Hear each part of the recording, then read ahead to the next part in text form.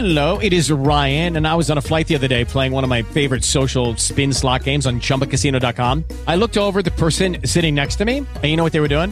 They were also playing Chumba Casino. Coincidence? I think not. Everybody's loving having fun with it. Chumba Casino is home to hundreds of casino-style games that you can play for free anytime, anywhere, even at 30,000 feet. So sign up now at ChumbaCasino.com to claim your free welcome bonus. That's ChumbaCasino.com and live the Chumba life. No purchase necessary. VGW. Void where prohibited by law. See terms and conditions. 18 plus.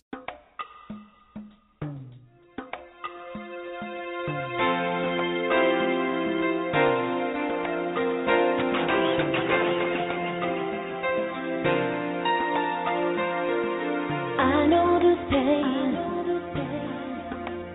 Why do you lock yourself up in these chains? No one can change your life except for you.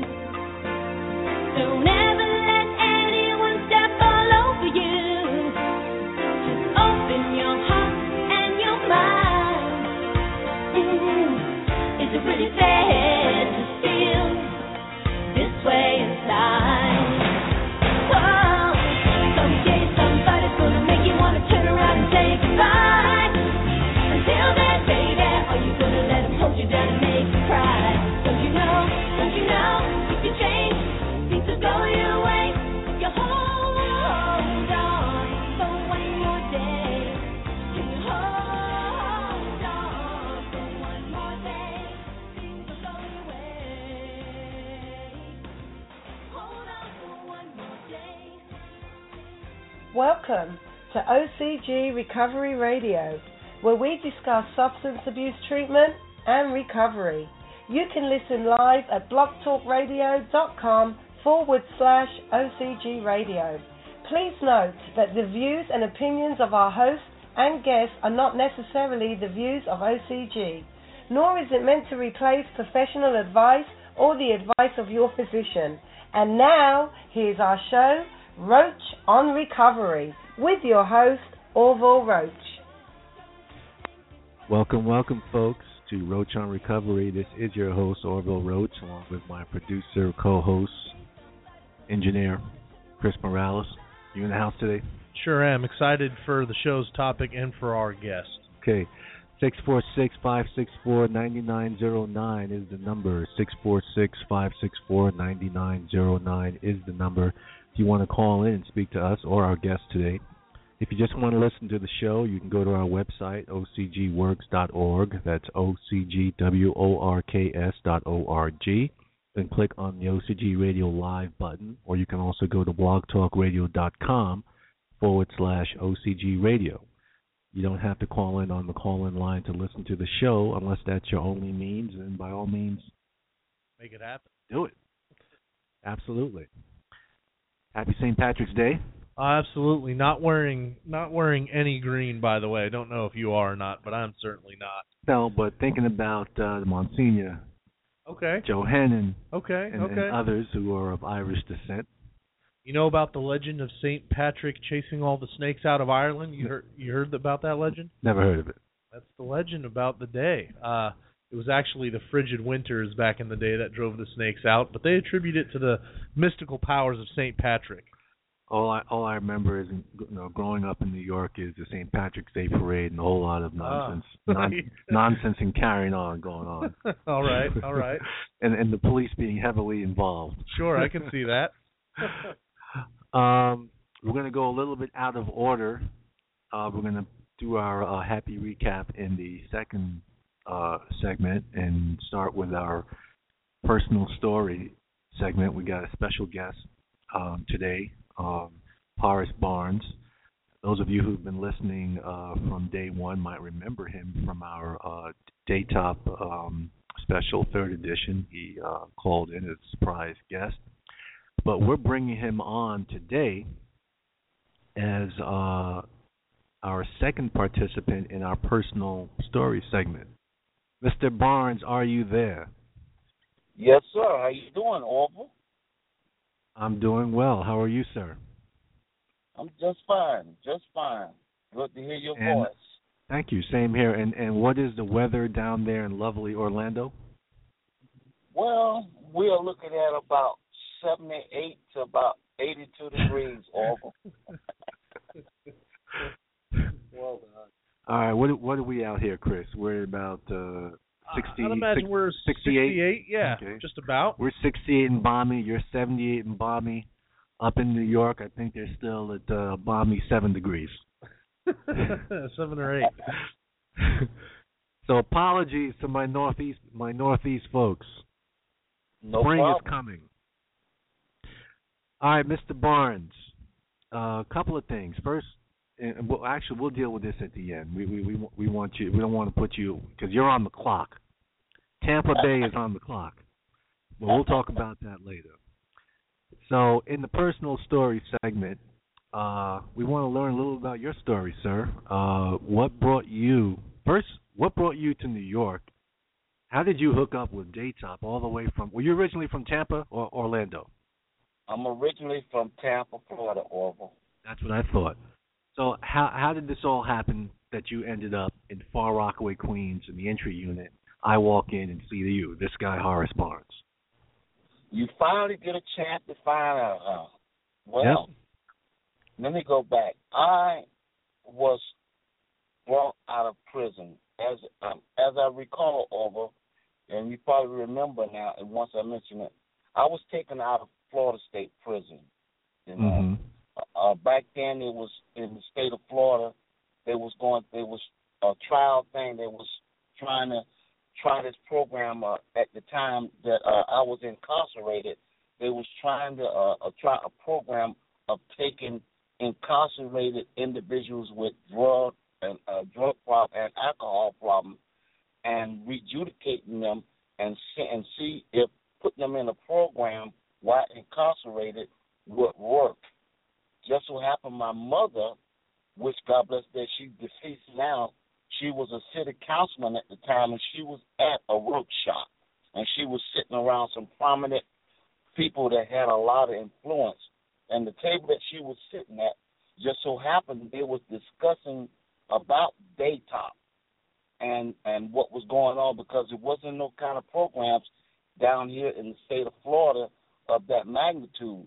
But she was like being nosy listening, and these people was of influence. And the reason why they was just talking about that, because a couple of people at the table, kids, was having a drug problem, and they was going to use them to go into the program, and that gave my mother the opportunity to mention me, you know, because I was incarcerated up in Florida State Prison already on an 18-year bid at the time, making a bad decision, you know. So just so happened, 3 guys that was from Daytop Family Association that came up to interview me while I was incarcerated, because I had made some bad decisions back then. I had a serious drug problem, and I was in and out of jail. And when I finally got sentenced on 7 counts of possession, sales, and delivery, and failure to appear, I was like very responsible. Wouldn't show up to court, whatever. But I was sentenced to 18 years over. Just so happened, I was selected. I got rejudicated. My sentence got rejudicated, and I was court ordered to go to Daytop Village Incorporated. Now, let me remind you, the people that came to interview me sold me the Brooklyn Bridge. And what I meant by that was, they knew if they told me exactly what Daytop was about, I wouldn't go. But they had me thinking I was going to a resort and where you go horseback riding and riding water rapids on canoes, and we used to do that to people. Right, but I was blind to it. I didn't know what was going on. I actually believed that's what I was going to. So when I showed up at Far Rockaway, I was blown away.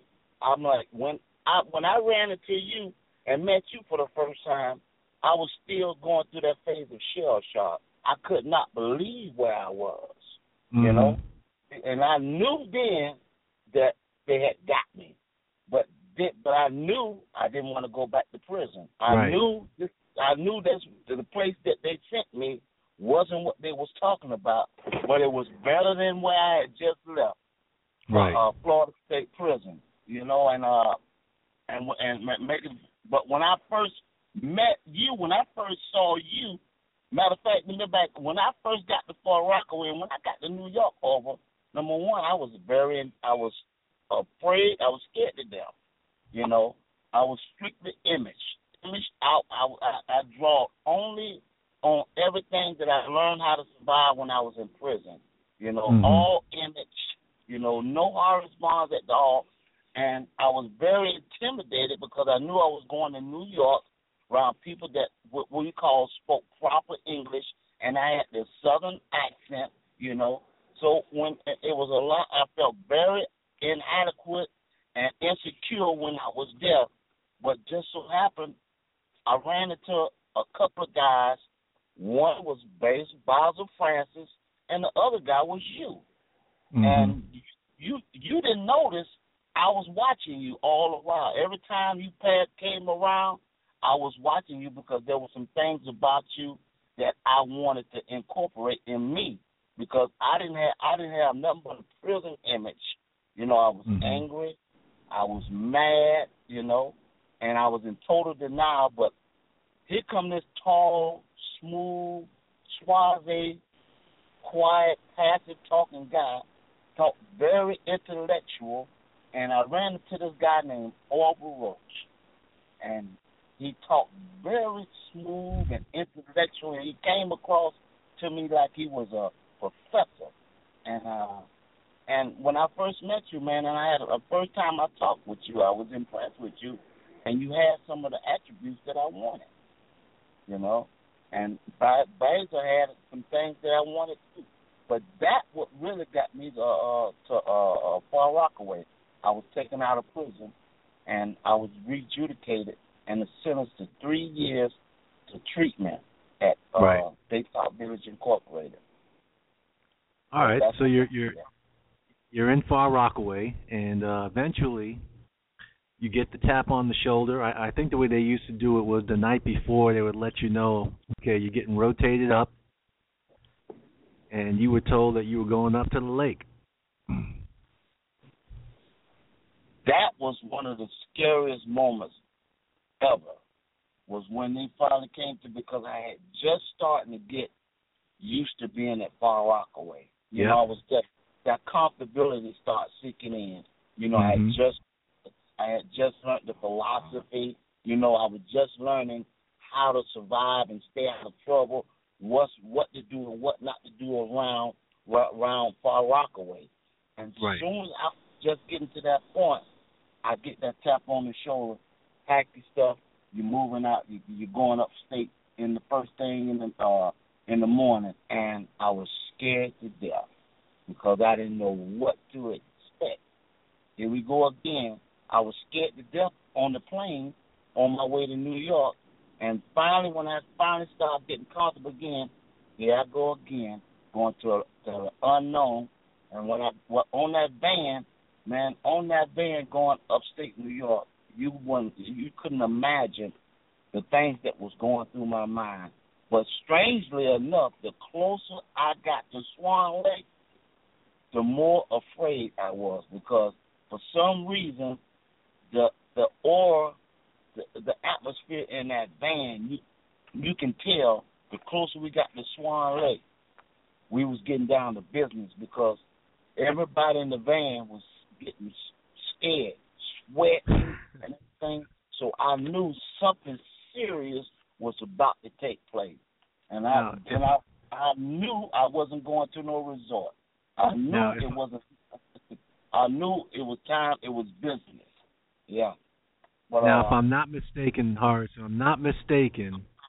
they purposely, usually they would leave Far Rockaway at about 5 o'clock in the evening, so that when they arrived upstate, it was dark. Exactly. So you wouldn't really see the whole lay of the land. You would just pull up to this house that's lit up a little bit, but you really didn't see anything at that night when you arrived. So you didn't know what was really going on in terms of when you got there. You just walk into this house. Right. I walk into. I mean, I was expecting to sightsee. I was expecting when I left Far Rockaway over. I actually thought I was getting a chance to see New York, see the scenery, and sightsee. I mean, everything that I imagined and I thought didn't take place. You know, once we got across the Hudson River, it was dark. I couldn't see nothing. Didn't know where I was going. And about a couple of hours later, I pull up to this 2-story, 3-story wooden house sitting on the side of the lake with people waiting on me. And I'm like, it was like, hello? Mm-hmm. It was like I knew then when I noticed when I saw people standing out there waiting on us.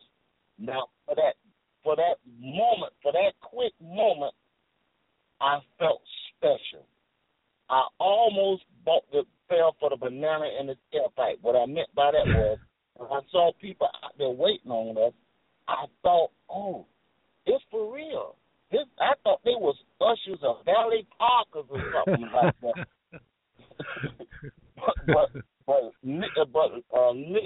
but I didn't imagine. As soon as we pulled up and the van doors opened, I knew after the first person spoke to us, I knew what I was in for. Because the first thing they said was, get off the van, put your bags down, and stand up till somebody call you. I'm like, oh, this don't sound right. This is not no resort, you know.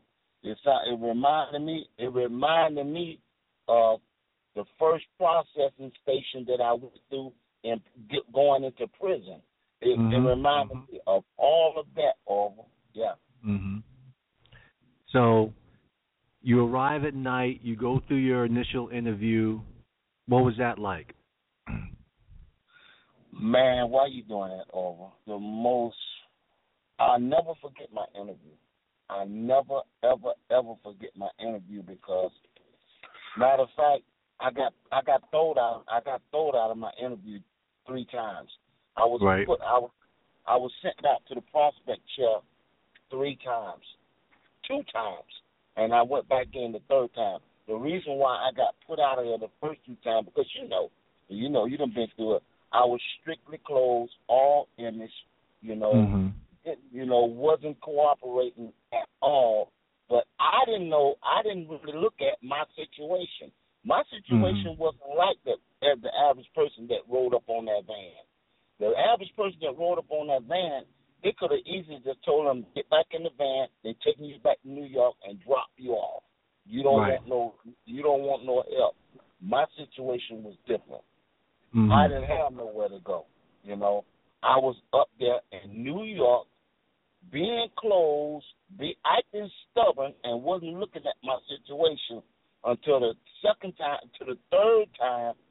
Eddie Hill was the 3rd time. Eddie Hill was sitting in my interview, and he came clean. He told me, he said, "Listen, this is your last shot, sir."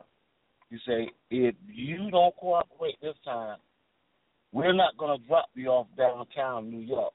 We're going to drop you off the LaGuardia Airport. If you don't have a plane ticket to get back on, you're in a world of trouble."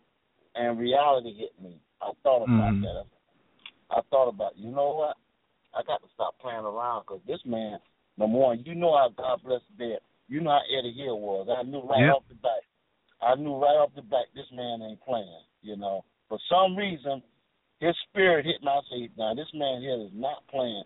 He made a believe out of me. I actually believed that he was telling the truth. He was getting ready to take me back to LaGuardia Airport and drop me off when I was on my own. And I got real, man. I got real. He came in the back door on me, and what I meant by that was he broke me down, man. That was the first person that had the ability to transform my image down to a teddy bear. He broke me down. I was in there sound like a baby for about an hour. He broke me down, And so you go through the initial interview. They finally break you. I got my hands up in quotes because at the time, we feel like we've been broken, but in reality, all they've done to us is, let you know, look, put your image down, drop all that, stuff, because ain't nobody gonna hurt you here. Exactly. So you go through that. Next morning, this is very important, Mr. Producer. Next morning, you wake up to bright sunshine, 6 o'clock in the morning. We're already used to that. If you're from entry unit, waking up at 6 in the morning. But you step out of the men's dorm, and this is the first time you get to see where you actually are, what it actually looks like. What was that like?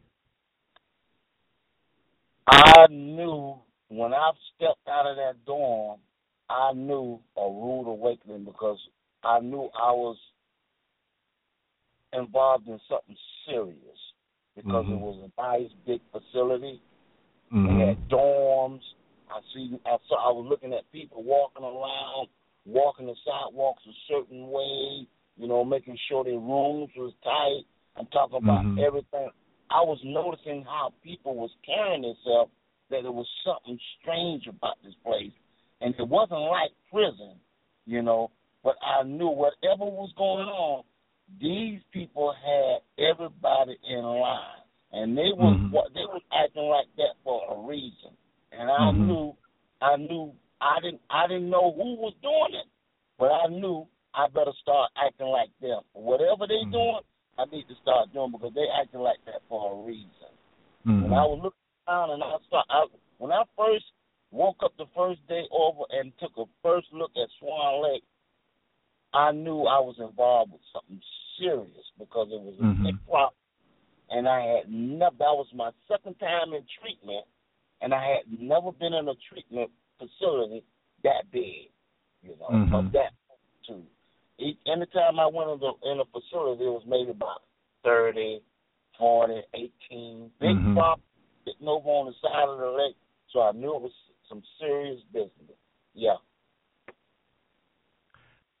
All right, so after a couple of weeks, maybe 3, who knows, I eventually wormed my way up to Swan Lake. And so finally the crew is complete. Everybody's up there. And the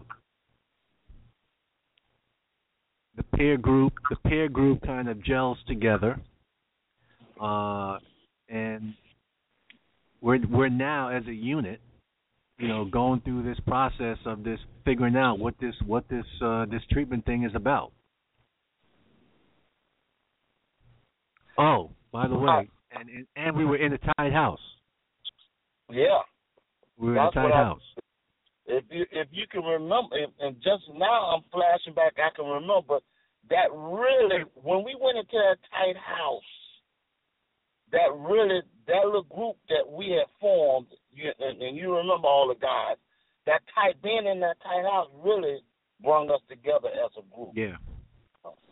Because we had our idea, because going into that tight house, we have started forming, get everybody was starting to find their place, and I was at that time. At that time, we was getting ready to go into a tight house. Around the time we went into the tight house, I knew then, as I'm speaking personally, I knew then that I wanted to recover, and I knew I wanted to work. I wanted to do that program right. I knew I wanted to complete that program, and I was willing to do whatever it takes to complete that program. So I started looking around at people that was walking the walk and doing what they had to do. And the first group of people that I started looking and drawing towards was my peer. I started dissecting my peer and started looking at the ones that was walking the walk or talking that bull crap. And the people that I started noticing was you, Hector Velez, Basil, a few others, that I knew that was serious. And I knew y'all was serious because we used to clash with each other in encounter groups, stuff like that. But I knew the group of guys that I knew that I needed to bond with if I was going to make it, And I knew I couldn't make it on my own, so I knew I needed to find a group of guys that I need to embrace, in order to make it work. Yeah. All right, so we somehow survived this tight house, which we had nothing to do with causing, of course. Where the group is a little pissed off because of that, but like you said, it kind of brought the group together, and then we decided to actually become mercenaries and start honing in on who the bad apples were and rooting them out. But the tight house is over. Eddie Hill's in charge. Things are, the facility's now running smooth. And for some reason, and I was thinking about this last night, I don't know how this happened, how we were able to get permissions for this, but all I remember is you and I ending up in the gym playing one-on-one basketball almost every day. I don't remember the time of the day. I just remember it happening. You know what happened? Let me remind you what had happened. What happened was it was during that time where I think what had happened was I was acting a certain way around the facility that I was intimidating people. Because I can to remind you that when I first got there, I was during that time that we just came out the tight house. I still had that prison image with me, but I had stopped getting in trouble as much as I was. And what they noticed was because I went into a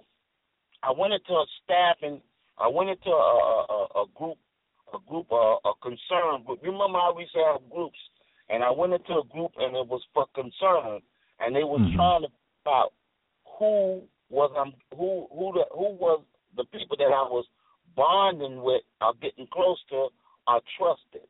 And you was the first person that I mentioned. I mentioned Maureen. Remember Maureen? Maureen Market. She facilitated the group. Maureen wanted to know who was the people around there, who was the person around that facility that I trusted more than anybody. And you was the one that I came up with. So she said what I needed to do was go to the gym, find something to do in the gym, get my head together till I decide, and stay in the gym, find something to do in the gym till I decide I'm ready to work the program. So you didn't know they brought you over there to assist me and to keep your eye on me and to make sure that I do something, either work out, act accordingly in the gym. And that's how me and you ended up playing one-on-one with each other. All right, so let me add a little flavor to this part of the story, because not only we were playing one-on-one, Mr. Producer, but Horace was a workout maniac. So are you about to tell me he took you into the low post and worked you like a part-time job? Before that even happened, even from when we were in entry, and he took some of his knowledge of how to use various things to exercise without having, exercise equipment. So putting chairs together. Sure. I'm sure you remember this, Horace, in the room at entry. And basically being your personal trainer and telling you when you were done in terms of whatever exercise we were doing. Okay. So it was not only the basketball, it was the working out, it was the this and that. But then, of course, more importantly, on the basketball court, we're built very differently. I'm tall and slender. How tall are you, Horace? I'm about 5'10" and a half. Okay. He's about 5'10", and let's say, at least back then, 190? Yeah, 190. 200? Yeah, about 200 to be exact, yeah. Okay. So he was built solid, okay?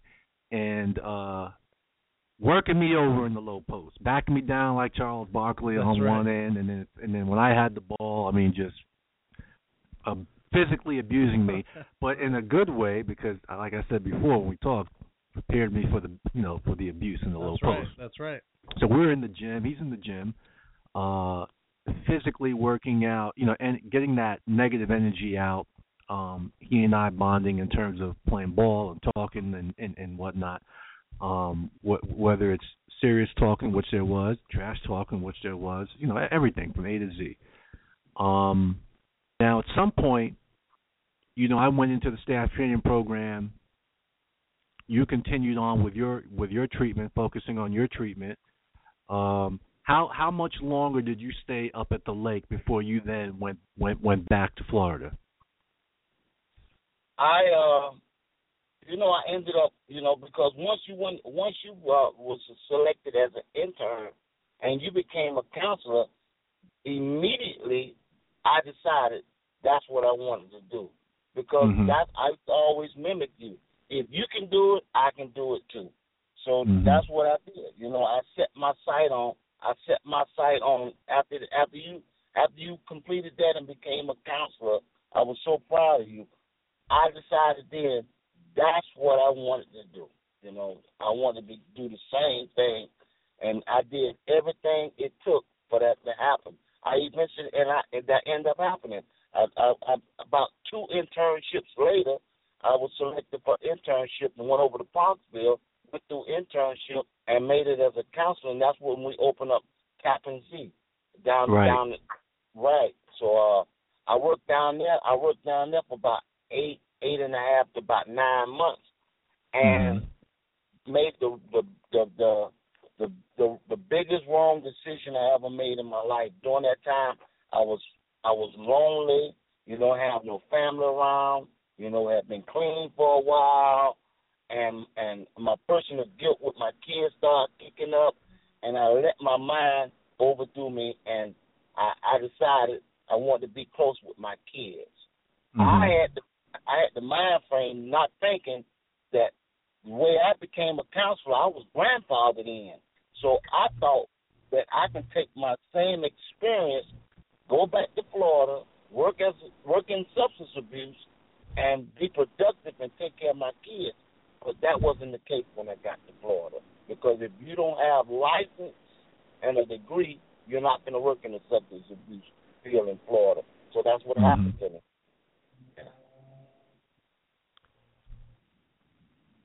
So what happened from there? You went back to Florida, found out that you couldn't do what you had trained to do up in New York. What happened next? I fell off the wagon. Didn't deal with that disappointment the right way. Fell off the wagon, struggled for a couple of years. Got myself back together, and went through. Did various jobs other than what I had the passion to do. It wasn't until about 6, 7, 8 years ago I started tasting the blood, starting to get that feeling back, because I got that humanitarian spirit. I knew I was missing something, and what I was missing was back into that work field. And I knew that's what I knew that I was destined to do. That was me, working into substance abuse somewhere down the line, and no matter what it was, I knew I had to be doing something like that, giving back in a humanitarian area. I knew I had to be. That's what I had the passion to do. I went through various jobs, but nothing wasn't better than that. I knew then. I knew that wasn't the type of job that I would end up financially rich. Right. But spiritually rich, is priceless. When you're doing that work and you're doing good and you get some good outcome, it's priceless. You know it. You know what I'm talking about. It's priceless. Yep. It's like I always say, it's like the American Express commercial. It's priceless. And I wanted that back. As we talk now, I'm getting ready to start school this month on the 23rd. going for my bachelor's degree because I want my CAP license. You know. Wonderful. And I'm getting ready to go to Columbia College online for my bachelor's degree. You know, so because that's what I want to do. That's what I need to be doing. That's what I love to do. And we know that you would be, you were, and you will be, and continue to be fantastic at it. But not cutting you off. I formed when I was working at Tappan Z. You know what nickname they used to call me over when I was counseling at Tappan Z? They used to call me Sergeant Barnes because I was one-dimensional. You know, I was rough, stern, and only believed in being real stern and rigid. But over the years, I have found out that just that way don't cut it. You know what I'm saying? I done found out how to be more flexible and how to reach people. You know, just being stern all the time don't necessarily reach a person. You know what I'm saying? So I got a little more experience with it now. You know, I got as I'm talking to you right now, my sponsor is sitting with me. You know, and I'm connected with some good people. You know, I got a good network of people in my life that's helping me to continue to grow. You know what I'm saying? And that's what I needed. You know, I'm gonna always continue to grow. You know what I'm saying? But it's a wonderful thing. I got a saying that I always say now. You probably seen me take to. It's a beautiful thing, man. You know, it's a beautiful thing. You know, just sitting up here. I was going to say, all right, before we let you go, there's no way we cannot talk about the Tampa Bay Buccaneers. Before we talk about the Tampa Bay Buccaneers, there's something I want to tell you. You remember when we used to go head to head in the gym? We skipped over something. When we used to bump heads and go one-on-one in the gym, there was something about you that attracted me.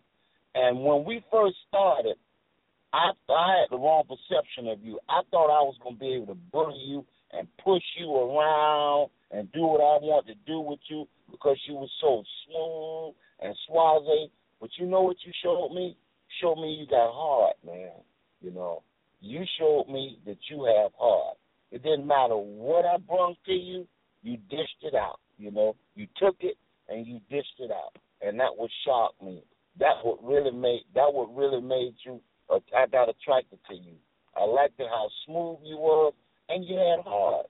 You know, you was a stand-up guy. You was a stand-up guy, and you was very compassionate. You know, you taught me a lot of stuff. You was the one that really helped me start working the program because I really was closed, but you taught me, you gave me some good advice, and everything that you told me in that gym, I took it in strong consideration, and my program just took off to the races, man. And I want to tell you thank you for that, man. Well, you're very welcome, and you're also giving me way too much credit. Don't forget your part of that story, but the most important thing you said to me is that I didn't whine when you was beating me up. That's what I was going to ask. Is that what you mean by heart? That he could just take a beating? Okay, that's all right. There was no whining and complaining. I just took it. All right, Tampa Bay Buccaneers. Y'all are on the clock. Well, now about my Tampa Bay Buccaneers. How about Jameis Winston? First pick in the draft. We're going to be all right, you know. I agree. My producer is shaking his head. My producer is shaking his head no, but I agree 100% that Jameis Winston should be your pick, and y'all should build from there. Being that y'all are located in California, 9 times out of 10, your producer probably think that quarterback from Oregon should be the one they pick. He wrong. Marcus Mariota. Now I'm just not a big fan of the mobile quarterback in general. None of them. Jameis Winston reminds me of Pittsburgh Steelers quarterback. Roethlisberger. Ben He's Roethlisberger. big. big, tall, strong in the pocket. Yep. Don't make. He reminds me of Jamarcus Russell. I knew that was coming. Did you hear that, Horace? Yeah, because he think Jameis Winston gonna be a bust like Jamarcus Russell was in Oakland. Absolutely not. No. Jameis Winston is he's very intelligent and he's very athletic. You know what I'm saying? Yep. And he know that pro set. You know, the Florida State Seminoles run the pro set, and he's ready. You know, trust me, if we pick him in the draft, look out for the Buccaneers, man. Look out for my Bucks. I like it. All right, sir. I appreciate it very much. You willing to come on and share your story and some of the untold story of Horace Barnes and the success that he is. I'm proud of you, man. I'm just I'm glad, and of course I'm very grateful to Basil of getting us back in contact with each other, and let the audience know that you were the best man at my wedding. And there was a 24-year gap that we lost contact. So if this guy sitting in this picture, in the living room, and who's that? He was the best man at our wedding. What's his name? Where is he? His name is Horace. Where is he? I have no idea. Now the questions have been answered and the contact has been reestablished, and it will continue. We will be back in touch with you, sir. We love your input. It's real.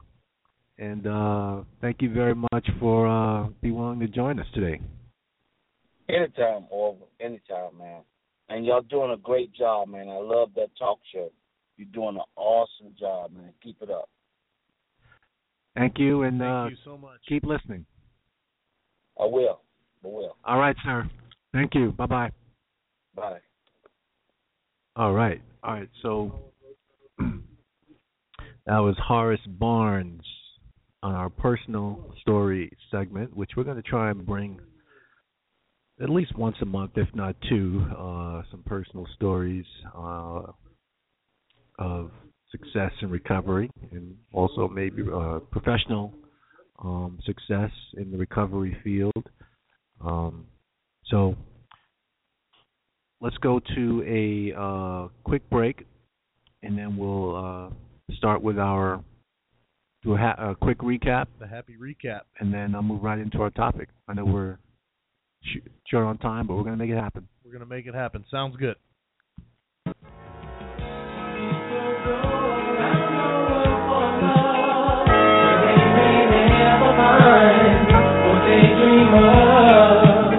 What you won't do for love.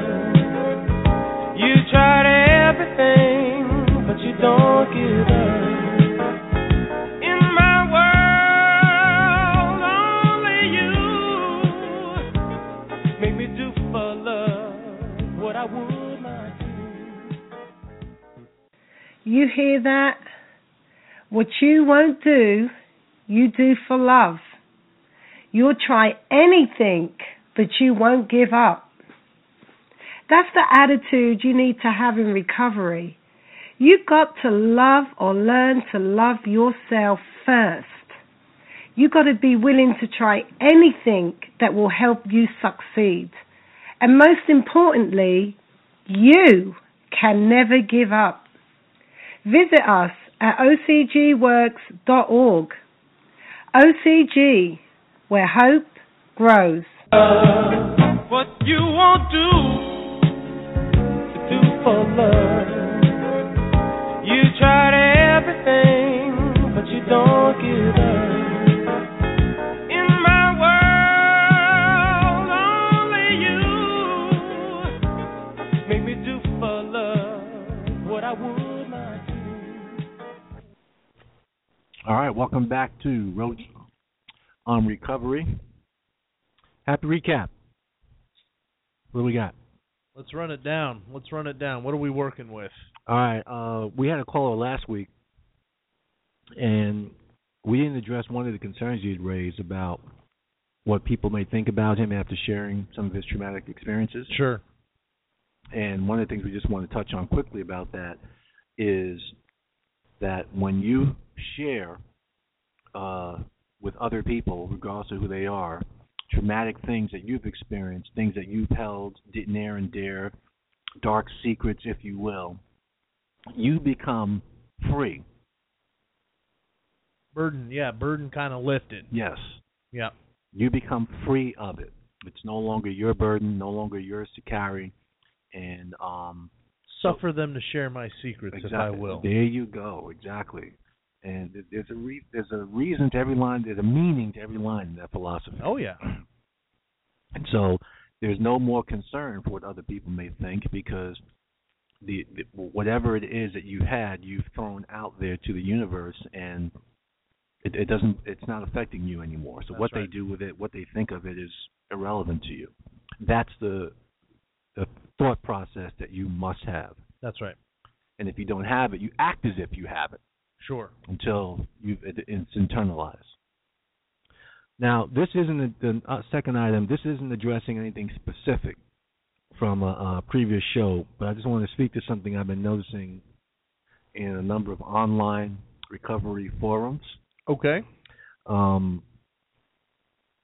we going full disclosure or complete anonymity? No, I'm not going to name any names. Okay. I'm just saying there's a number of forums that I, listening on Sure. Okay. or read, comments on, etc. But I don't like their attitude. Attitude or outlook? Attitude. Okay. It's dismissive of other opinions. It's almost cultish in terms of, well, if you're not about our way, then hit the highway. We're going to censor your comments on on the forum and things of that nature. I was like, wow, what's that about? What's behind that?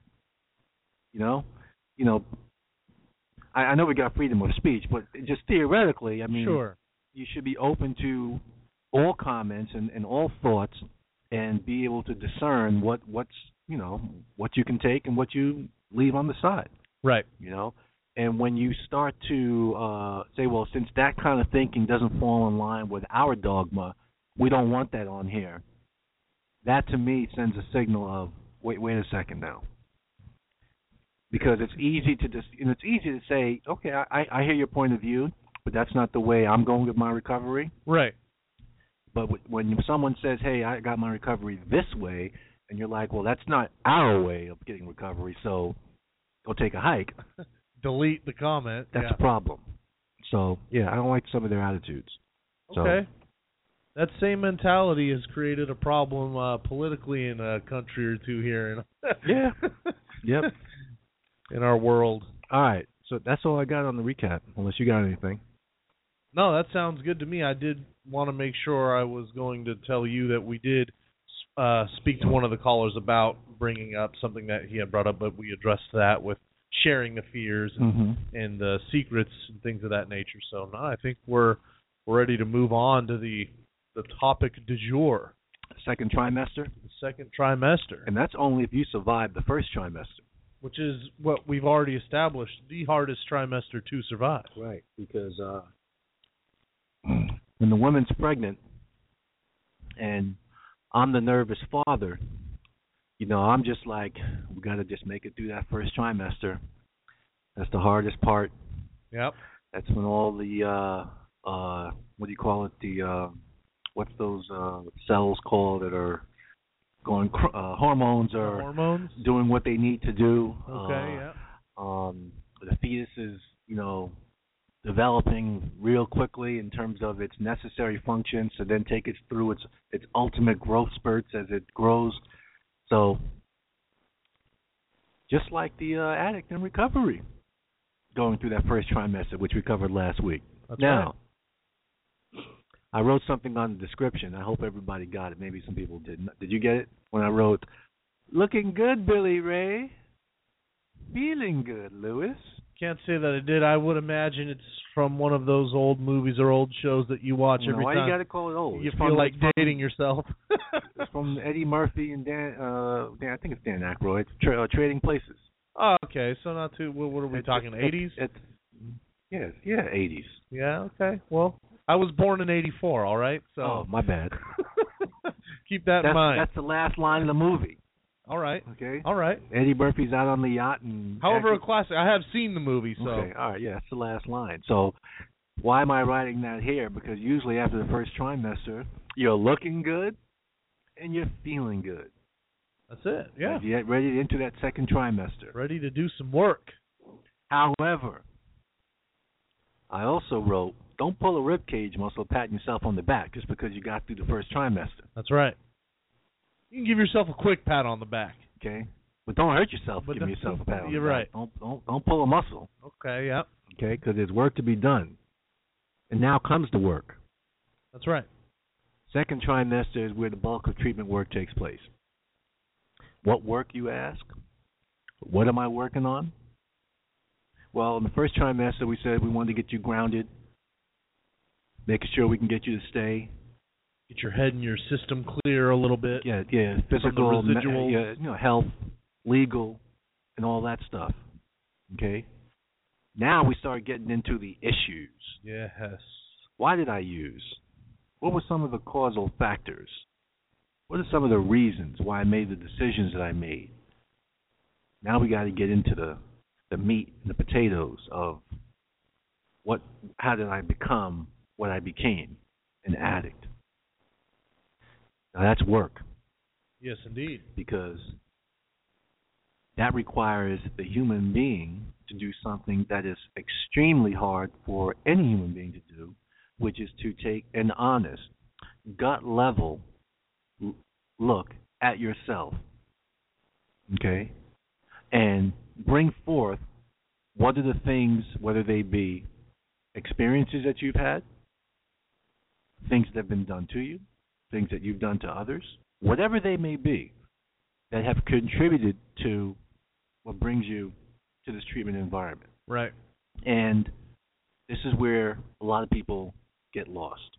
That's right. Because as hard as the first trimester is, this is a different type of hard. Because the first trimester is more external in terms of your physical situation, your external factors, and so on and so forth. Right. Now we got the car in the mechanics in the bay. We got it up on the lift, looking up on what's going on, got it hooked up to the machine. Now we really want to find out what's making you tick, what has made you tick. Yeah. Okay? And it can't happen without you.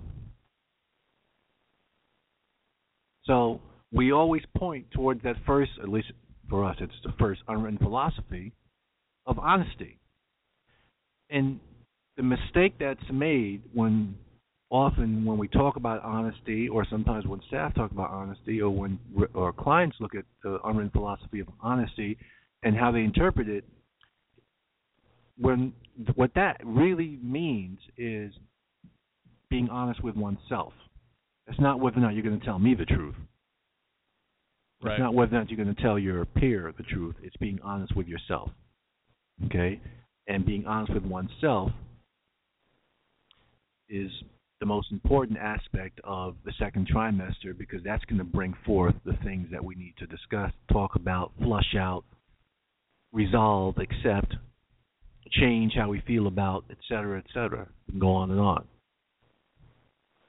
So we can be universal because the issues are specific to you, the individual, okay? But the methodology is universal. What has to come forth is universal, okay? How do we get to, I always say it's one of the hardest things to do is, as a counselor, is convincing another human being that they can exist, live,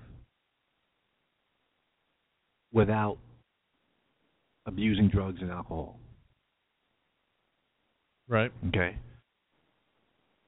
So I'm trying to convince them of that, and in order to convince them of that, I say, well, how is that possible? I say, okay, well, this is what you got to do. Okay, we got to figure out what's been driving you. What's been driving this decision making? And then at a certain point, it's no longer decision making. Now you're addicted, and so now it's become just part of your life. It's now habitual. It's embedded into your daily existence. Okay, but that part of it we can actually do something about, because we can remove you out of that. Right. Yeah. Take you out of that environment, put you in a safe one. Right. And so it's force you to be clear of that. Exactly. So to speak. Right. Right. But the internal aspect of what has driven me to make these ultimate choices, most people, I might say it's 40, 40, and 20. So it's 40%, I think, people that have had traumatic experiences that are the ultimate drivers behind addiction. 40% start curiosity, peer pressure.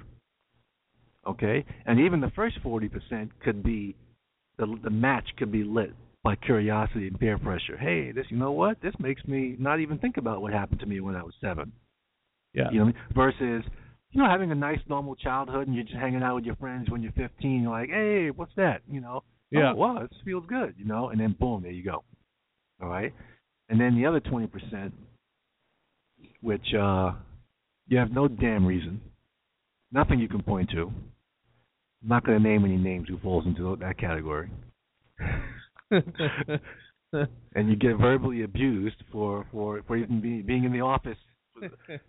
Yeah, being here in the first place. What the hell are you doing here anyway? Right, but that's a whole other conversation. Yep. So as a counselor, how am I going to get this person during this second trimester to start talking? Yeah. Start being honest. Start flushing out the issues that they may have. Well, I got to make sure that the environment is still safe. Yes. I got to make sure that there's an environment of trust. Yes. I got to make sure that the person believes and feels that is the case. It's one thing for me to say that, preach that, but I have to have a sense that they believe that that's the case. They believe it's safe. They believe that there's an environment of trust. And then I will also tell the person, I am not saying, I will never say that you will not get your feelings hurt in a treatment setting. You will get your feelings hurt in a treatment setting. That's part of the process. Okay, because sometimes even talking about experiences that you've had hurt your feelings. And there will be people, just like they are in society, in the treatment setting, who will use information that they get, who will use things that you share to hurt you or attempt to hurt you. But as I said before, there is freedom in the sharing. That's entirely accurate. I think you hit the nail right on the head, and it was big for me as you were going through that list, almost taking the words from my brain with the safety of the environment and the trust. Mm-hmm. Because essentially what you're asking this human being to do is go completely against what your biological drive to do is in survival, is you don't want to be vulnerable. Mm-hmm. You can't be vulnerable because your instinct tells you need to defend and protect yourself. That's right. And you can't be vulnerable because that's just not biologically how we're wired. Mm-hmm. And the only way you can allow yourself to go there is if you feel safe and for whatever reason you trust the counselor or this individual or this environment mm-hmm. that you're not going to be hurt. Biologically speaking, I mean, a lot of this could come on a subconscious level, mm-hmm. but your natural instinct is to defend yourself, protect yourself, and being vulnerable is the absence of that. And so, yeah, no, that's major. You called it. And here is the irony of it. The natural instinct is to do exactly what you said, protect ourselves, keep everything in. It helps keep us in control. Yep. Okay? But the key to unlocking all of that is the exact opposite. Yeah, right, exactly. Which is what makes it so difficult. And that's where the saying comes from, it's so simple, it's hard. Yeah. The antidote is very simple, but to exercise the antidote is very difficult. That's correct. It then becomes our job to somehow, I don't know, trick you, whip you, beat you somehow into into exercising that antidote until you start to get a taste, a little taste of, oh, wait a second, I've shared a little bit, I'm still alive, I've survived the feelings that have come with the sharing. Right. Hopefully, but no one can ever promise this, but hopefully the environment has supported me, reassured me, made me feel okay, safe, okay, which then would spur me to, okay, let me let a little bit more out. You know what I mean? Because even though it may have been, it's painful to share and recount experiences that were painful, there's also another part of, as you're sharing and recounting and purging and you're hearing the words come out of your own mouth and just go out into the universe, there's this other thing going on. You might not be aware of it at the time. There's this almost like emotional catharsis taking place, this healing starting, okay? And I have to tell you, trust that this is what's taking place. You may not feel it, you may not see it, you may not even taste it right now, but it's happening. You just got to keep going, because there's going to come a point where you're going to start to taste it. You're going to start to feel it, and you're going to say, oh, wow, this is what it feels like. Yep. All these years I've been bottling this stuff up, holding on to it. Got my belt wrapped real tight. Got my suspenders on real tight. Got the double master lock, triple keys, one hidden under the car wheel, one behind the house. Everything bolted up. No one can get at it. The only one who has it is me. The only one it's been hurting is whom? Yeah, me. Me. And so now I have to find the keys, unlock this, take this down, take this alarm system off, and start to let things out. And now you're getting a taste of the reward. Wow, I am experiencing some relief. I am experiencing some burden weight lifting, because I've been carrying all of this stuff, whatever it may be. For some people it's huge, for some people it's small. Whether it's huge or small, that's only relatively speaking, because it may be small, so someone from the outside may look at it and say, okay, that's not a tremendously traumatic experience, but to the person, it's like it's all Mount relative, Mount Everest. Yep. Okay. So that's what we're trying to get you to do, work on in that second trimester. And the other thing I put in the description was about your attention must be undivided, laser focused. Now, when I was actively counseling in a treatment setting, well, this applied to anyone that was there, but even more so if you happen to be on my caseload. But because I knew how valuable that time was during that second trimester, which is where the bulk of the treatment took place. That's right. Right? Because, and our next show obviously is going to be on what? The third? The third trimester, right? And that's a whole different thing going on in the third trimester. But so the bulk of the work of treatment and getting that recovery foundation is in the second trimester. So me as a provider, a counselor, knowing that, I have zero tolerance for time wasting and nonsense, because I know how valuable this time is. That doesn't mean I'm not, empathetic, sympathetic, and caring in terms of my approach. Right. But I'm also aware of the urgency of we cannot waste this time. We cannot waste this opportunity. Cognizant of the fact we got to move. We got to move. And if I find out you got stuff in there, I'm coming after it. That's it. Yeah, that's it. I'm coming after it. You can get mad at me all you want, and I'll take it all for the next 2 or 3 months. Yep. But because I have a different mission than you have. Drop your slips. Whatever you got to do. That's right. Write my mom, whatever. That's right. But we got to get it out of you.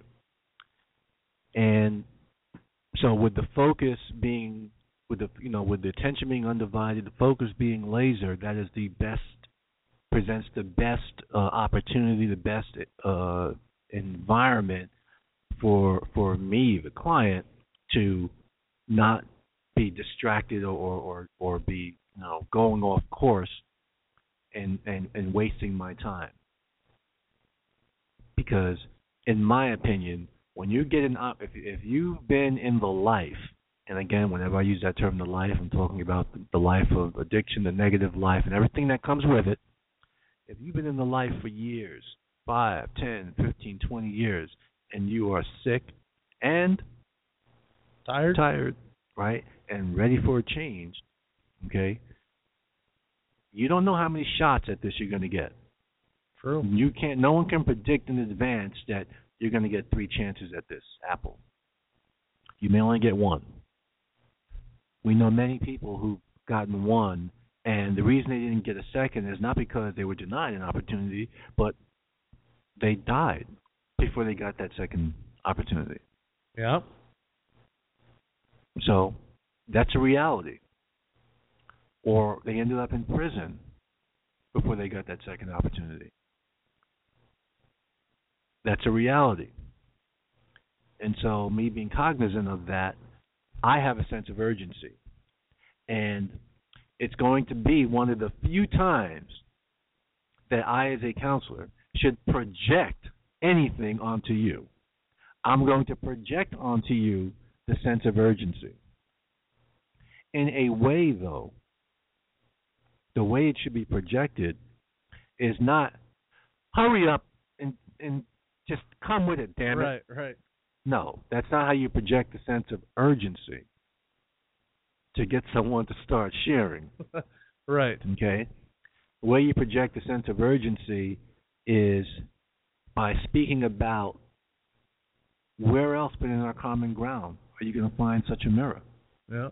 Where else are you going to find other people that have similar experiences just like you've had, that you can share and they can identify, empathize, sympathize.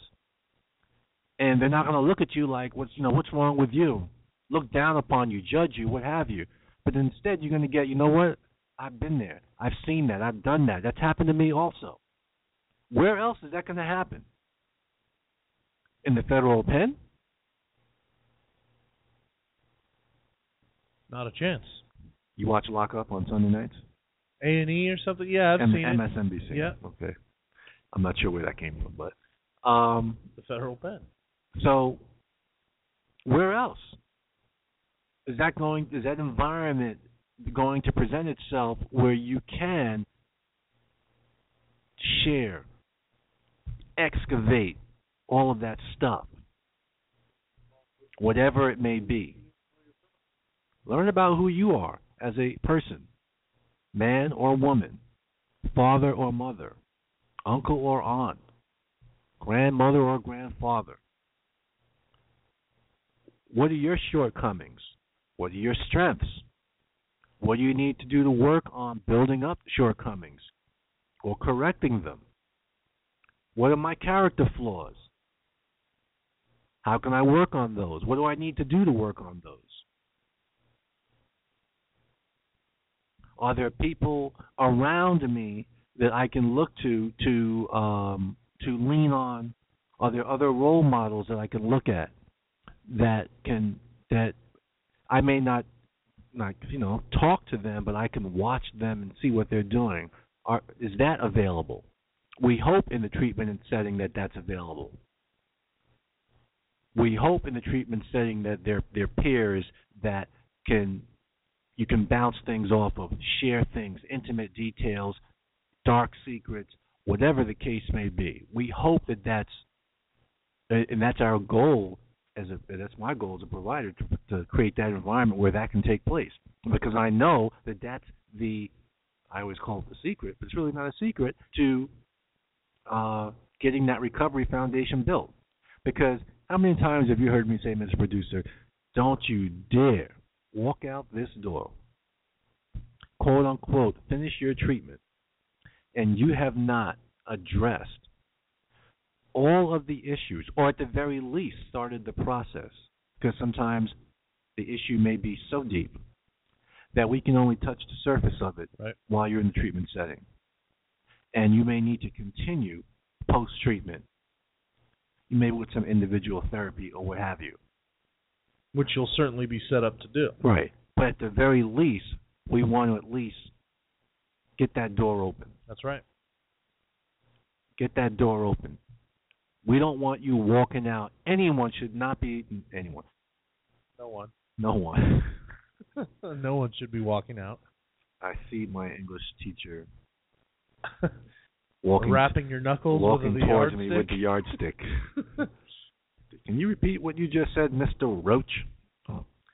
So no one should be leaving the treatment setting for good with any issue that is intricate to the reasons why they use and the decisions that they've made that weren't in their best interest, without those things being either addressed, resolved, dealt with, or at the very least, the door opened on them and the process started. Yep.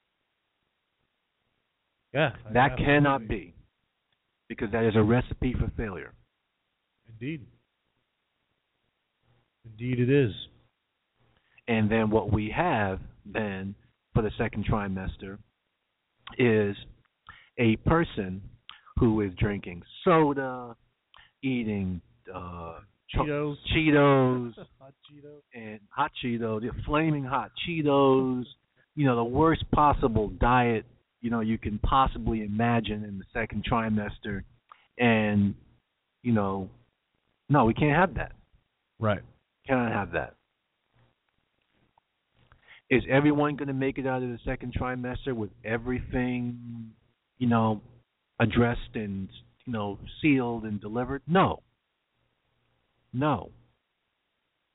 Everyone's not even going to make it out of the treatment setting, being launched on that recovery flight path. That's right. With everything signed, sealed, and delivered. But we got to have everything on the table. And the reason why you have to have it on the table is because I don't want you saying, you cannot say, you should not be allowed to say, you should not be afforded the opportunity to look back and say, well, I didn't get a chance to talk about that. No, I'm not going to give you that opportunity.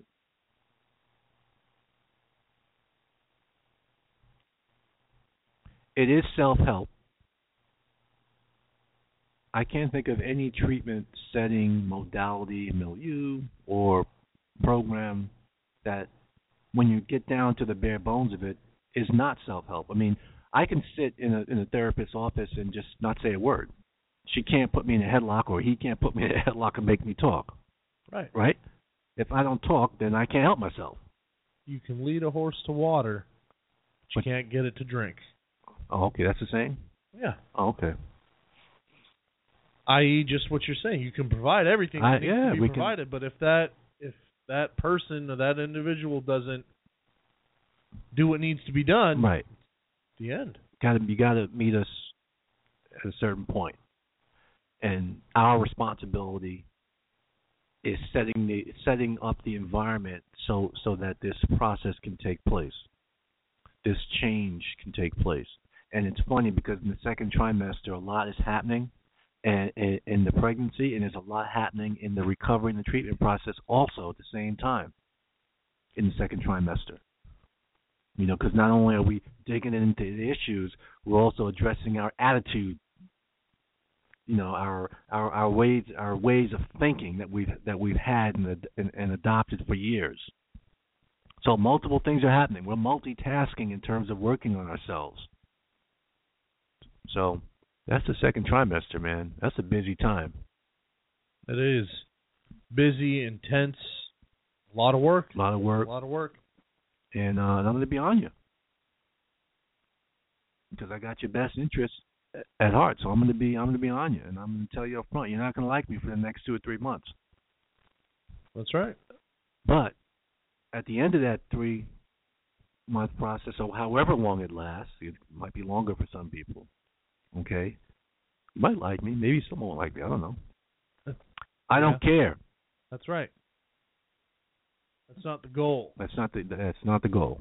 I want to hear some talking, some sharing, something. That's right. That's the second trimester. Now, I also wrote to close the Michigan Proving Grounds. I saw that. I said I'll explain that. I always thought the second trimester was, the Michigan Proving Grounds is where the car companies, mostly GM, I think, used to take their cars to test them out before they then put them on the market to sell them to the public. Okay. It was called the Michigan Proving Grounds. And to me, the whole treatment setting is the Michigan Proving Grounds, but the second trimester is where most of the work gets done. We get to see, is this person going to do work or they're not going to do work, and we can then kind of determine that, they're going to leave here and not address some of the core issues that we know exist, and we already know what how this story is going to end. Yep. Okay. High percentage. We don't know everything. We can't predict everything because there are people who leave and find other help. Yep. You know what I mean? And for whatever reason, the stars and whatnot didn't align in the setting that they were in, but they found success somewhere else. That's the ultimate goal. We don't care where you get it, but while you're here, we're going to try and provide the environment for you that you can possibly do it here. That's all we care about. Yeah. So that's right. That's what I meant by the Michigan Proving Grounds. I like the analogy. Okay. That's good. All right. Let's take a quick music break, and then we'll go into our recovery support time. Get to the callers. All right. Beautiful. We do see you guys on hold. We appreciate your patience. We hope you've enjoyed the show to this point. We are going to take a quick music break, and we will get to your guys' calls right on the other side.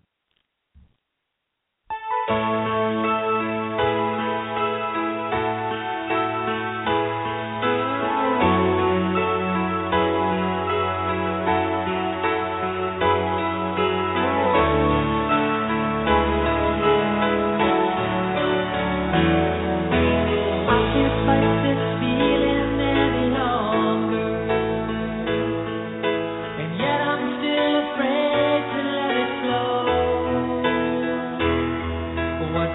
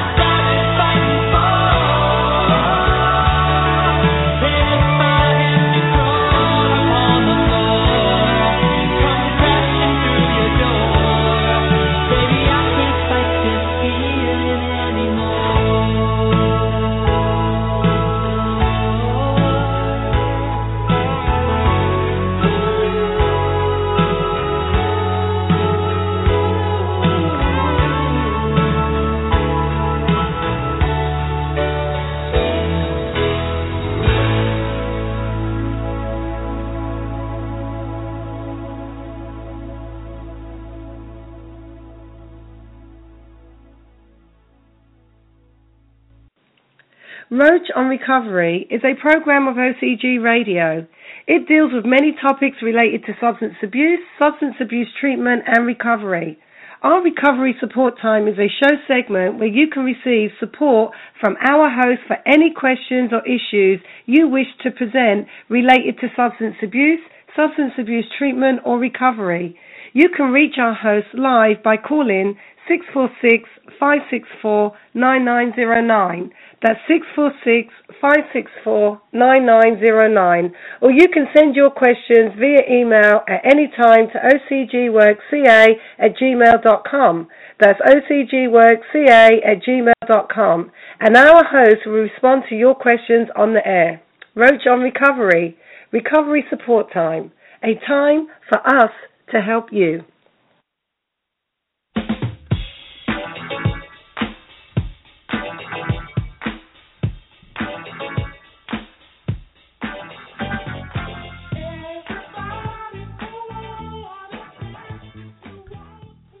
Okay, welcome back, folks, to Roach on Recovery. 646-564-9909 is the number. Let's get right to the phones. We got Nathaniel from San Francisco has been holding a while. Welcome, sir. Thank you. Welcome. How are you? Good. Good. You know, I was listening before you picked her. I got on the air, and you talked about that second trimester of recovery. And, you know, and then you said the other part about you don't care about someone liking you.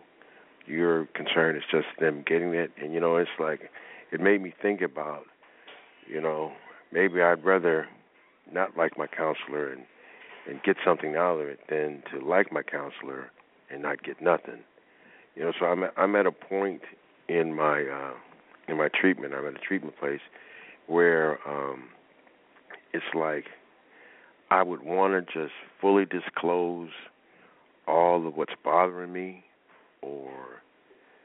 and just be open about it, but it's like I am like trapped by, I don't know if it's fear or from past experiences where I've tried to and just got shot down, and it just makes me want to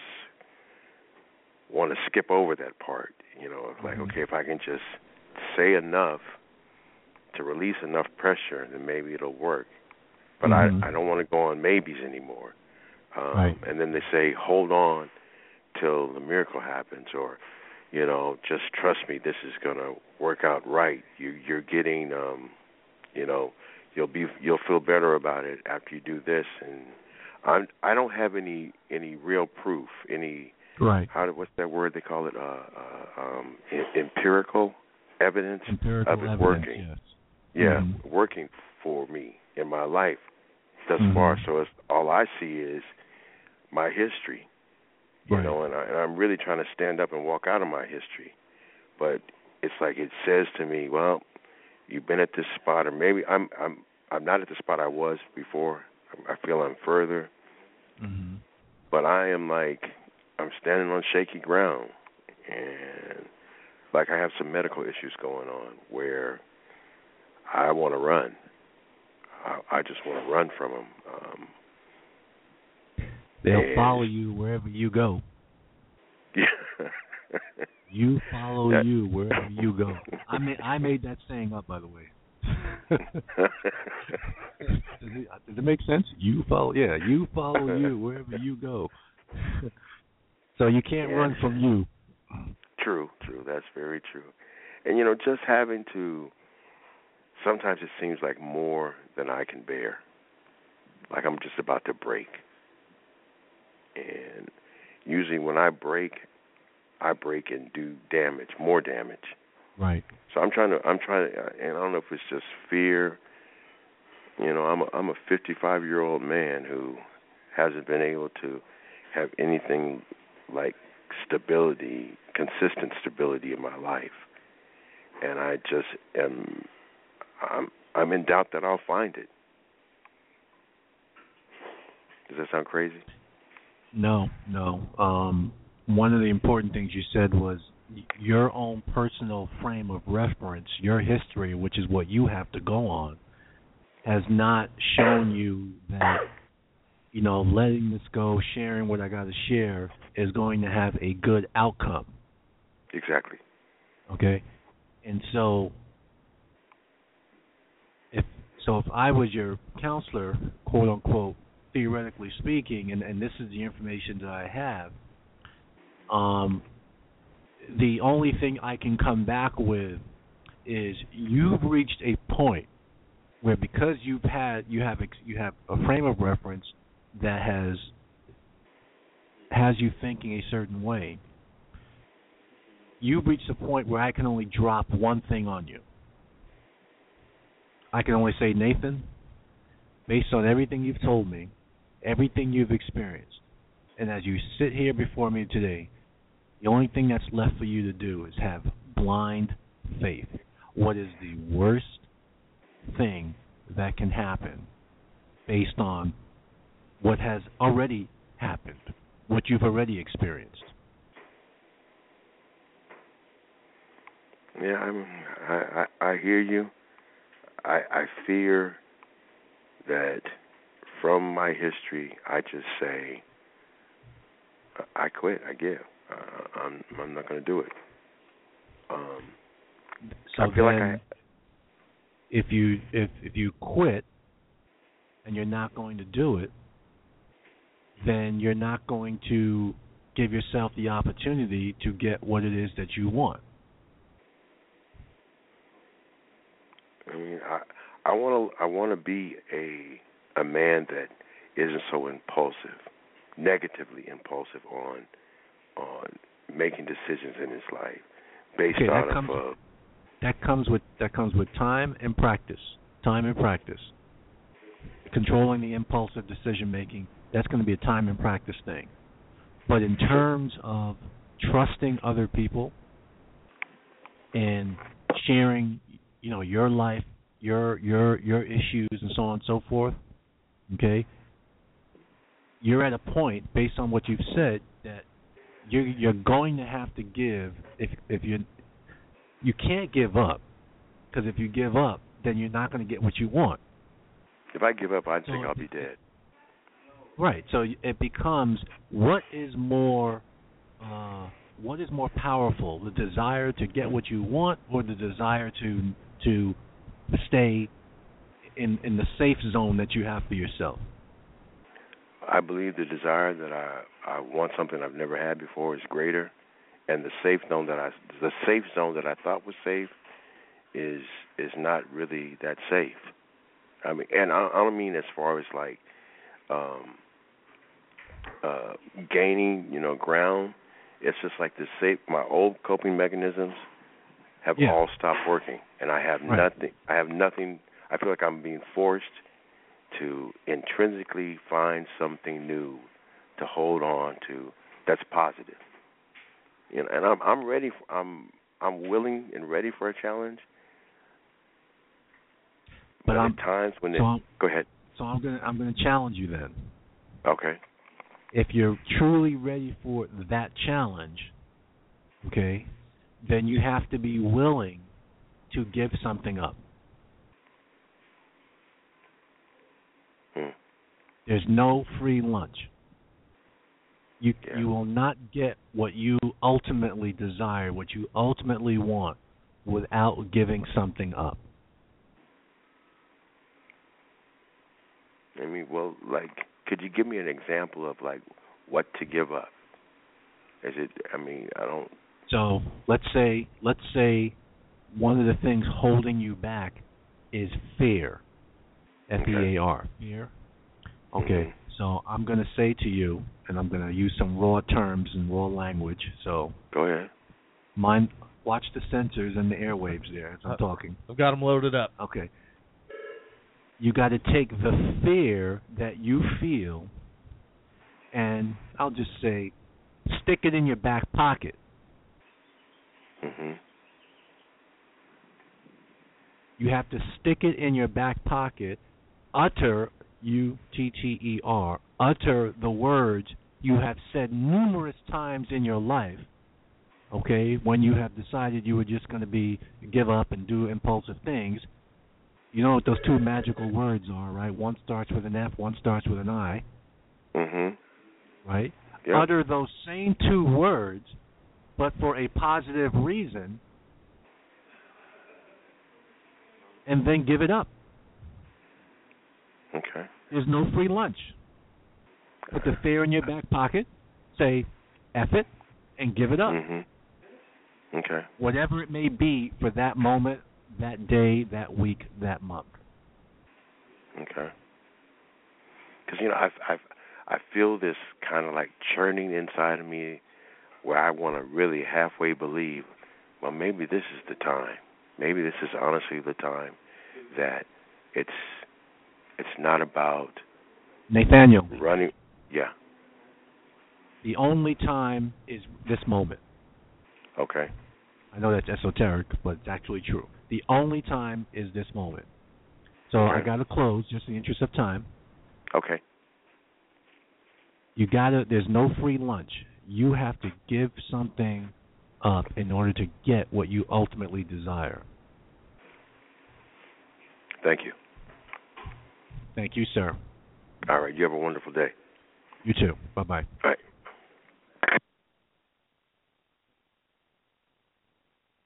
It's hard. Oh, yeah. But it got to be done. Can't give up. Got to be done. And, yeah, definitely can't give up. All right, let's go to Eric from Oakland. Hi, how are you? Good. How are you? I'm doing well. My question has to do with medications assisting in curbing the addiction or urges in the early stages of addiction. Now, I know that the medical community views addiction as a chronic disease, much like heart disease, diabetes, COPD, what have you. And so when you get those other diseases, they administer you medication, be it antibiotics or whatever, to combat that disease. Wait a second. Did you say restless leg syndrome? I did not say restless leg syndrome. Oh, okay. All right. Diabetes? Go ahead, Eric. Go ahead. And so how come medications aren't more commonly prescribed to people in early addiction, and are there a variety of medications that people can use to help combat the initial stages or the first trimester of addiction or recovery, as you call it? Before the host answers, I can give you just a little bit of insight as far as the correlation between addiction and the medical society, or how it's defined in medical terms. So it's actually not just solely listed as a chronic illness. It's listed as a progressive chronic terminal illness. So similar to some of the diseases you were describing, even up to and including cancer, the caveat or the key to this is in the medical world, that definition comes with an asterisk, and it is out of all of the diseases that follow or fall into that classification, states that it is the only one of them that can be arrested one day at a time by choice. So, i.e., somebody who has cancer can't make a choice to not have cancer. They have cancer, and that is what it is. So although addiction falls under that same category or classification, I guess is a better term, that does come with the definition of it being kind of unique in its group, in that it can be arrested one day at a time by human choice. So that may be a part of it. And there are also actually a good number of medications out there for certain addictions that people are dealing with to help with that. But I just wanted to throw that out just to kind of clarify how it's defined medically, to give a little foundation for whatever the host may throw at you now about your restless leg syndrome. I will not add anything and ruin that beautiful answer. Okay. Now, I know that there's Suboxone and Naltrexone. Are those for heroin addiction? Those are for, most of opiate addiction. Yeah, most of the medication that they're working on is to deal with opiate-based addiction. Okay. And I'm sorry to cut you off, and there are also some medications out there that are being worked on for alcoholism as well. Yeah. Just want to throw that out there. Trust me, they're working. Go ahead, I'm sorry.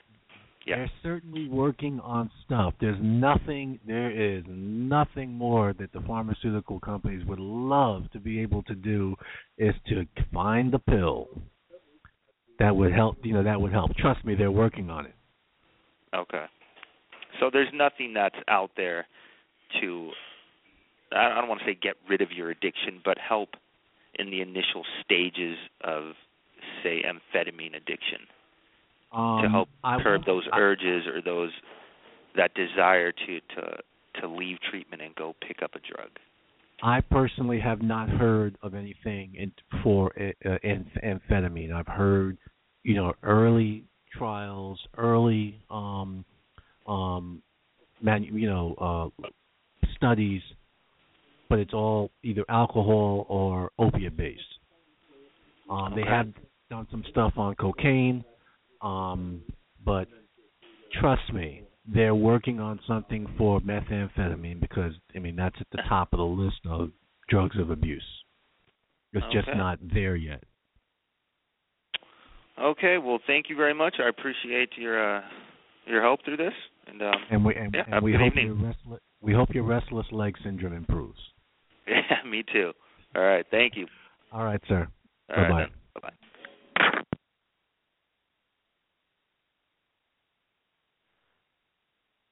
So alcohol and the opiate-based are really where most of the research has gone into. Years ago, I heard some stuff that for cocaine, but how successful it is, I maybe the fact that we haven't heard, more, and the success of it may not be that great. Right. And it's mostly aimed at curing dealing with the cravings. Mm-hmm. It's like one of the things he mentioned is not like help me stay in treatment. They haven't invented anything for that yet. Right.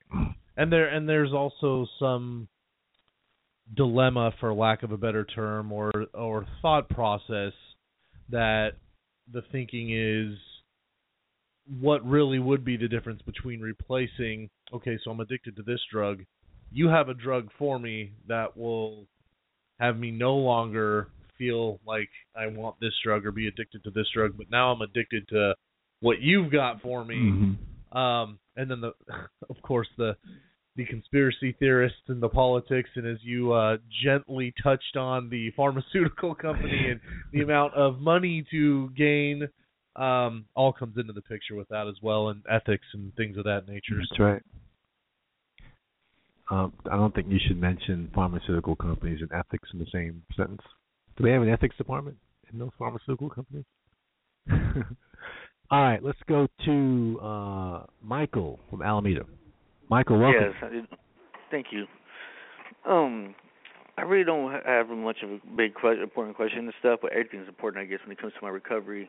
It's just I'm 6 months clean and everything, and I still feel like using in a program, and then I'll be having these using dreams. Then I wake up, feel like I actually used, and I just feel guilty that I feel like I was high. Michael? Yes. Every single person has experienced that has used drugs, been addicted to drugs, has had those dreams. Do they ever end, or? Oh, yes. Now, you said you've been clean for 6 months. Yes. And did I hear you correctly that you say you still feel like using? Yes.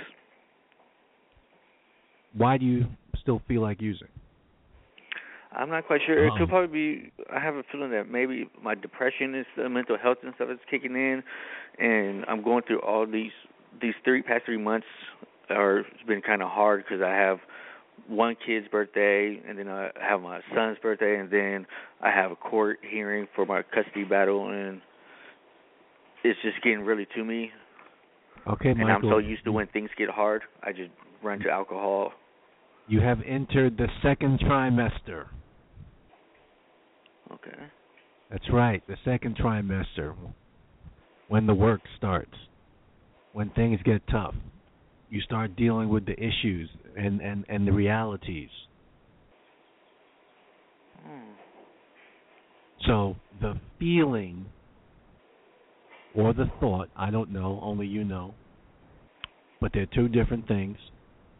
The feeling of still wanting to use, I'm going to give you a homework assignment. Okay. When you feel like using, okay, you have to ask yourself, and you've mentioned some of it already, so you're halfway there, what is it that I am looking to avoid, escape, not deal with, and medicate myself from? What is it? And you have to honestly look within and honestly answer. Okay. For it to actually work, the exercise. Right. And you've already named some of these things, these stressors or triggers that are like coming upon you right now. You know what I'm saying? Yeah. And so your instinct, I don't know how long you use drugs, but let's just say you used long enough. Your instinct when these stressors come is to, well, let me medicate. And one of the goals of treatment is to flip that instinct. So it's not let me medicate, it's let me turn and let's deal with this, let's deal with this, let's deal with this, and let's deal with this. So it's not the instinct to run, escape, and medicate, but to deal. Let me face this. What's this? What do I need to do here? How am I going to solve this, resolve this? Or maybe I can't solve and resolve it. I just have to accept whatever it is. But we're not going to run to the drug to medicate our feelings. We're going to talk about what we are experiencing. All right. Very helpful. I'm going to take that to heart and work on that. Good stuff. All right. Thank you. Thank you. I feel better now. All right. Yeah, good. I'm glad. All right. Bye-bye.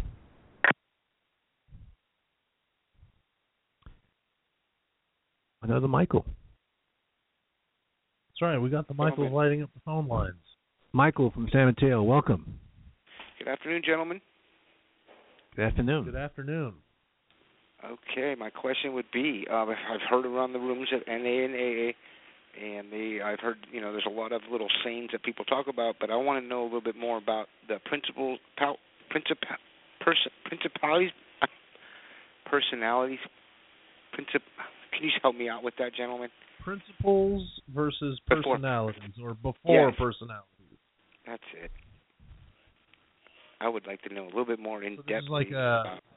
Just so I can understand your question. So this is a saying in AA or NA. You've heard them say this, that to put principles before personalities. This is something that they say in AA or NA. Yes, absolutely correct. And then I've done a couple group sessions in a treatment facility, and they brought it up and said, in regards to something I had remarked on. So I got confused by it after that point. So what is the question that you have for us? What does it mean, the actual principles before personality? Principles before personalities, yeah. You know what? So I am not familiar with this phrase or this idiom or whatever it is that they say here in A or NA, but I'll take your word for it that this is a Did you saying just call there. him an idiot? No, absolutely not. Absolutely not. Michael, ignore the host on that one. That's absolutely asinine what he's saying. But if I had to break this down just as it states in front of me, it sounds like what this person is trying to explain in this saying is that what you stand for or what you believe in, your principles essentially are more important than what your personality. That to be honest with you, I am in the same boat. I'm not exactly clear as to what it means, just because I've never actually heard it used in the context that they might use it in AA or NA. Because I do believe that personality is important as well, the way you come across to other folks and the way you present yourself. But maybe one way of looking at it metaphorically would be like So your personality is kind of on the outside, what you present to people, which may be genuine or may be fake in our addiction, but principles are on the inside, and they're kind of the cornerstone of who you are. So maybe what is on the inside or what you believe on the inside is more important than the image you portray to the world. Yeah, I like that. That makes more sense than just hearing the statement. Sure. That sounds good to me. Yeah, That's I can. the same way I would interpret it. That's my best guess. And I really do enjoy the show. I'd like to know, is it on AM radio or is it only internet? Right now it's only Right now it's only on the internet, but AM coming soon, hopefully, if we can find the sponsors out there for us. Okay. Thank you very much. And I'm going to listen further, so I would like to hear a little bit more what's going on in their minds today about their addictions. All right, sir. Thank you. Thank you, gentlemen. All right, bye-bye. How are we on time? We're good. We got about 3 minutes or so before we hit them with the close. All right, should we go to the X-Files? We can pull out one of the X-Files. We cut you off last week, so I know. let's pull one out. Okay, we got Beth from Pacifica. Why is it so hard to break bad habits that do not benefit our lives? $1 million question right there. Yeah, it's another $1 million idea. We can figure that one out. That's it. Because it's hard. Exactly. That's the answer. Right. But in terms of the treatment context, it's part of the reason why long-term treatment was developed. The long-term treatment setting was so that you would have the Michigan Proving Grounds to practice another way of being, and it'd be repetitive so that it would break the bad habits. Old and then the new becomes second nature. Exactly. Yeah. So replacing the habit, so to speak. Yes. Another one from the X-Files. It's from Leonard. Did we talk to Leonard today? No. No, sir. Being faced with challenging decisions, I seem to have poor impulse control. That's a theme. Yeah. What would you suggest I do to improve on decision-making skills?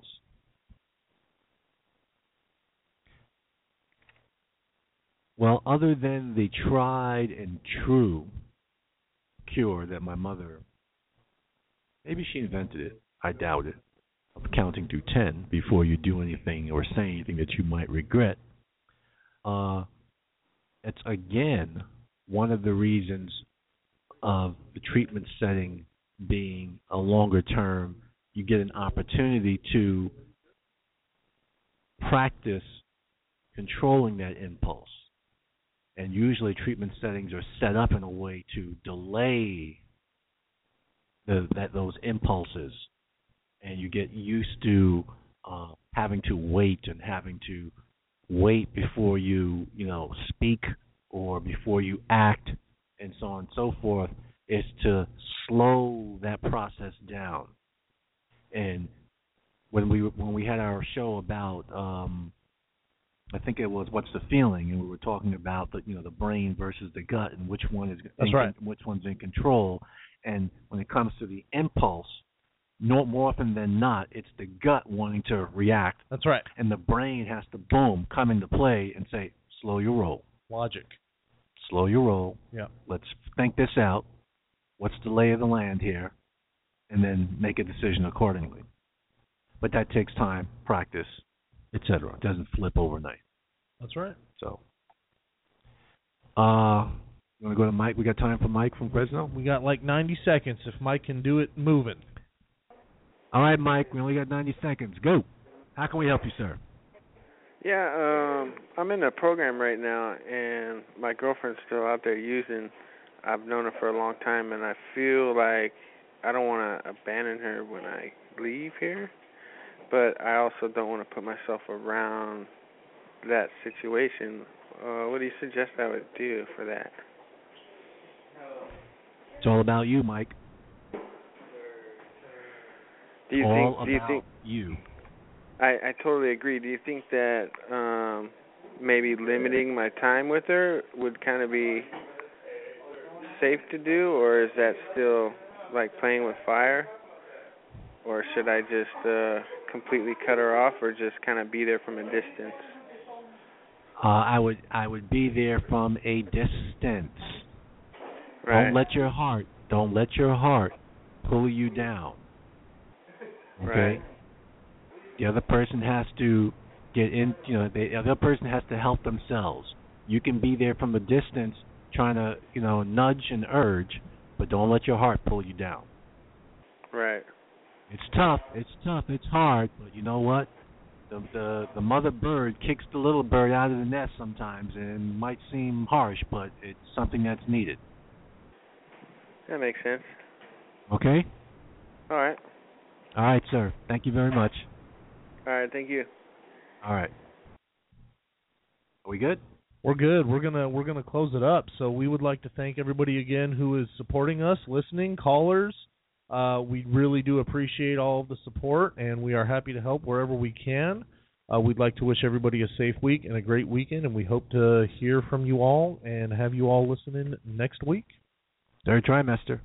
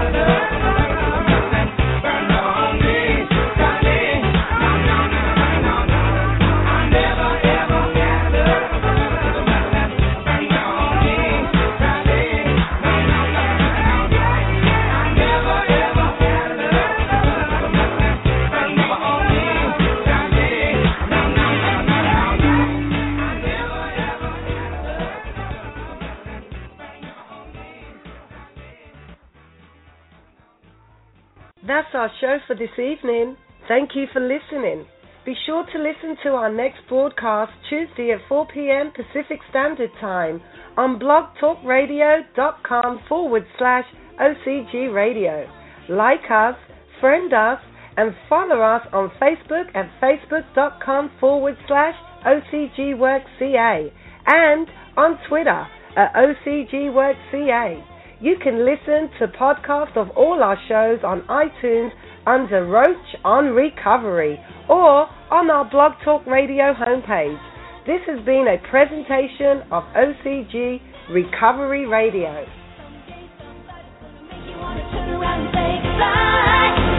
Until then, baby, are you gonna let him hold you down and make you cry? Don't you know, if you change, things will go your way. If you hold on for one more day, if you hold on for one more day, things will go your way. Hold on for one more day. I know that there is pain, but just hold on for one more day. Break free from the chain.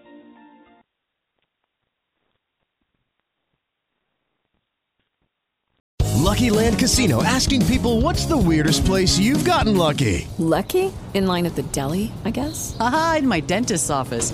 More than once, actually. Do I have to say? Yes, you do. In the car before my kids' PTA meeting. Really? Yes. Excuse me, what's the weirdest place you've gotten lucky? I never win and tell. Well, there you have it. You can get lucky anywhere, playing at LuckyLandSlots.com. Play for free right now. Are you feeling lucky? No purchase necessary. Void where prohibited by law. 18+. Terms and conditions apply. See website for details.